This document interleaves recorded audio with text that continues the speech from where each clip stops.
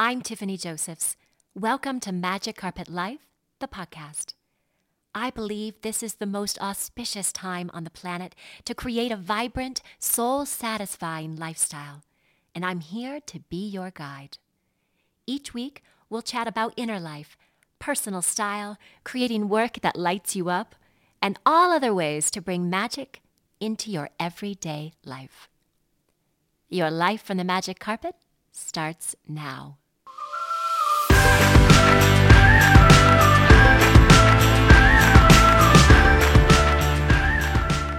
Hi everyone, welcome to Magic Carpet Life, your weekly wonder trip into the infinite beauty of who you are.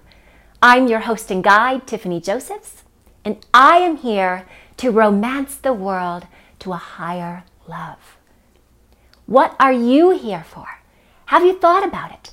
Have you put it into words? Have you shouted it from the rooftops? Well, now is your time. The world has never been more ready for your unique magic. And you can think of me as your cosmic cheerleader on your path to discovering just how true that is. So thanks for being here, and let's get started. Today I'm back on my couch to share with you a bit of my story, a little bit of my own journey to waking up and stepping into my magic, which, by the way, is a conscious choice every day. As a creator, a mom, a wife, and every other role that I play, I have become more and more aware of the power of intention, the power to choose how I'm going to engage in life in every given moment. I love thinking about life as a stage. We have this stage and these stage directions to guide us. And those might be our spiritual destinies or universal law or maybe even the rules of life that we've come to believe. But we get to decide how we move on that stage, how we enter and exit, and how we show up in between and respond to the overall story. And it's so easy to fall into this belief that life is happening to me, that someone somewhere is writing the script and I'm just picking out the meaning along the way and just going through the motions. But if we can imagine ourselves instead as the writer, the director, and the leading role of that, then our perspective changes. Life doesn't just happen to me, life is happening for me because I'm creating this experience of highs and lows and heroes and villains and all of this tension to grow as a human, as a soul in form, and ultimately to stand on the center stage and to shine. And we all have our relationship with this shining. We all have our journey to finding courage to be ourselves. And for me, that journey really got exciting right around 2010 after the birth of my second child, my daughter Eve. I have 2 kiddos, and after having them, of course, any mother listening knows that my whole world changed. And I suddenly became the most powerful human in the world, taking care of these 2 babies and doing all the superhero work that moms do. But when she was about a year old, I was commuting into DC every day, working as a government consultant in a high-end agency there. And I began to get very, very restless. I woke up on my birthday, which is January 1st, and I had this really powerful dream about writing a novel and moving out west, and it shook me to my core because I didn't feel ready to respond to these stage directions.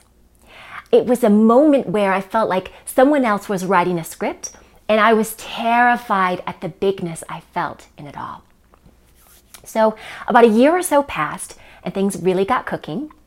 I kept working my consulting gig, but our family started planning this great migration out of the DC life and decided that that was going to look like Denver. We didn't have any family or any friends out there yet, any jobs as well, but that was what we were going to do. So meanwhile, I'm having this massive existential crisis. I'm starting to awaken to my intuitive gifts that I had as a kid, and I began to see auras and colors all around people and became really empathic and sensitive, and you can only imagine how that worked out as I hosted trainings in boardrooms at work with retired Army generals and all these really burnt out government workers, but also at home with my Christian husband and my lifestyle. The two of us used to be in the ministry, by the way, which is a whole nother story for a whole nother day. But the one thing that really helped me survive the intensity of that period was fantasy. I remember one day driving down Pennsylvania Avenue at a stoplight right in front of the White House. It was about 7 a.m. And this whole scene came alive for me. People walking to their federal buildings with their coffees and their Blackberries and their briefcases. And suddenly the music starts playing and everybody freezes. And then this music has a beat and it starts really soft and then gets louder and louder. And the guy by the street corner is the first to respond. He starts moving his feet and then his arms and then his whole body. And then the delivery guy gets out of the truck and he jumps on top of it and then he starts grooving to the beat. And then one by one, everyone burst out of their bubbles of seriousness and start dancing in the streets. And then they take it onto the White House lawn and then the whole White House starts lighting up like a disco ball. And it's just a huge Technicolor party and celebration of life. And then my traffic light turns green and off I go. I loved imagining my life at that time and how I wanted it to be as I moved throughout my day, because it really strengthened my inner world, this inner world that was developing. And it also validated these new desires that were emerging, like writing a book or moving to the mountains and reinventing my life and reconsidering how I can use my light in the story. And that really took the edge off of things, so that I began to get more clear that my subconscious mind didn't know the difference between what I was imagining and what I was experiencing. And this whole business of awakening to myself and becoming less afraid of my light and my bigness meant that I needed to energetically feel the truth of who I was. That feeling it was important. It wasn't enough for me to do mental exercises or to read every book out there about everything I wanted to know from every person who I thought was writing it. So I moved to Denver and I set up life. And it was exhilarating and terrifying all at once. Everything in my life was being called to the carpet, the magic carpet, so to speak. And I had to ask myself the question, who am I in every area of my life? My marriage, my mothering, my creative desires, how I felt about my own body and myself, and the stories that I had about all of those things. Each had to adjust to these new vibrations that I was stepping into. And it was hard. Living a magic carpet life, a life that's created from the ultimate expression of who we are, is not always flying through rose gardens and waterfalls and waving to the fairies along the way. True creative power is less about thrills and more about range. The higher up we go, the lower we'll need to also go to ground and anchor the lesson. And this was challenging for me to receive because I identify so much with my feminine side. I love the romance of life. And the past 6 years in this awakening process, I've scattered my energy in so many places because of that. But slowly I've had to learn that it's more about concentrating my energy. To actualize my desires on this planet, it's more like a laser light and less like sparkles.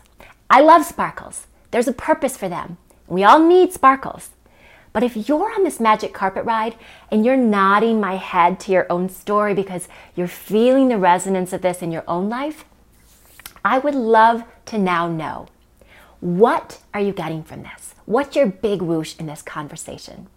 And how will you bring this into your life today? Think about it and leave a comment below, or fly over to magiccarpetlife.com and join the conversation there. And remember, the unlimited energies of a magical universe are within us. Our role is to radiate them outward into the world with conviction and certainty. And if you want to stay inspired with all sorts of ways to be in your radiance and in your creative power, tune in next week on Magic Carpet Life. I'll be here, waiting for you. Bye-bye.